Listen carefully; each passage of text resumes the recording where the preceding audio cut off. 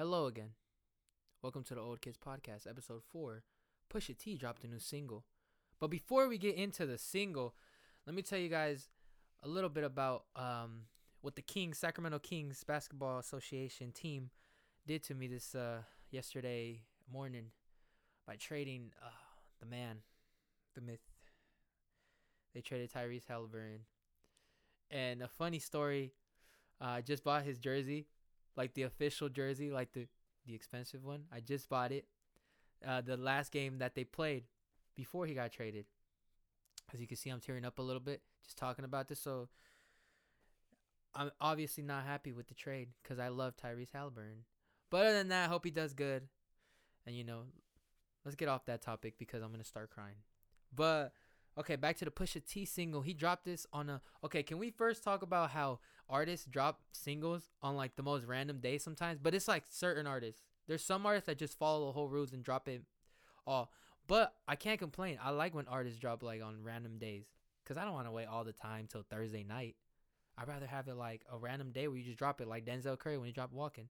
So yeah, Pusha T dropped Diet Coke, new single produced by Kanye West and 88 Keys on Monday night.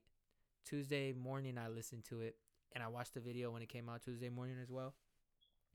So I did a little bit of research on the single first of all, and it was sampled, or Kanye sampled "Get It Poppin" by Fat Joe, and I'm pretty sure that was Kanye's contribution to it.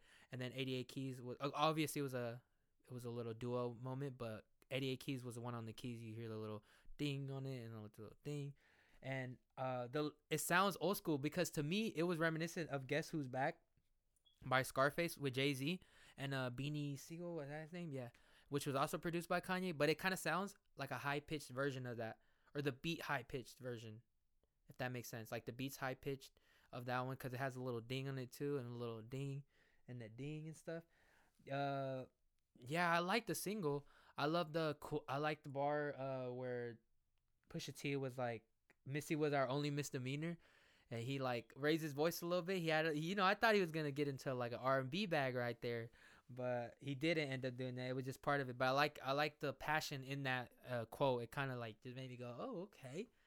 I was bopping. This is a song I listened to. I feel like I could listen to just chilling, just literally like laying back or just sitting down and just, or riding in the car, anywhere really, but just like a bop. Just like a head bop. Those songs are a head bop, and then you got the songs that hype you up, and then the songs that you just cry to and stuff like that. And okay, now speaking of the video, I like the video. It goes with the single. You know how I said it was an old school or had like a throwback vibe? The video also had like a throwback vibe.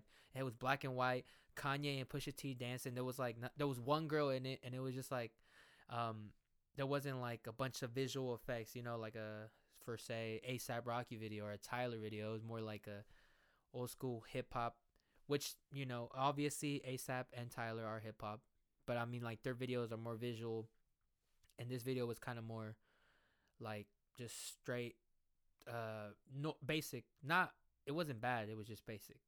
That makes sense, yeah. And yeah, I'm excited for new Pusha T album. Daytona was amazing, fire. My favorite song on there, Santeria. So I'm excited to hear a new Pusha T album.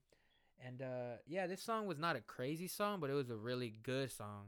Kanye's production fit well. The keys on it, I'm in love with the key on there. Because the keys just go, that little thing, I don't know, bro. It's like a dopamine hit. The little ding right there. You hear it and you're just like, oh. I want to bop right to that, to the little key that he plays. Like the, and then the, then the, dude, it sounds crazy. And yeah, Kanye's been producing more tracks for people, or working with people more, I feel like, and producing tracks for them, like "Easy" by the Game. That was a well produced track too. I like the sample on that one. I like the whole little "My life was never easy." That sounds crazy. So I'm excited to hear Kanye produce more for artists, and I'm also excited for Pusha T, see what he got coming. I know an album is clearly coming if he's dropping this single.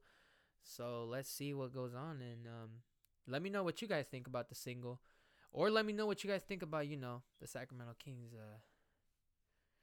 trading. I'm not even gonna talk about it. Just let me know down there.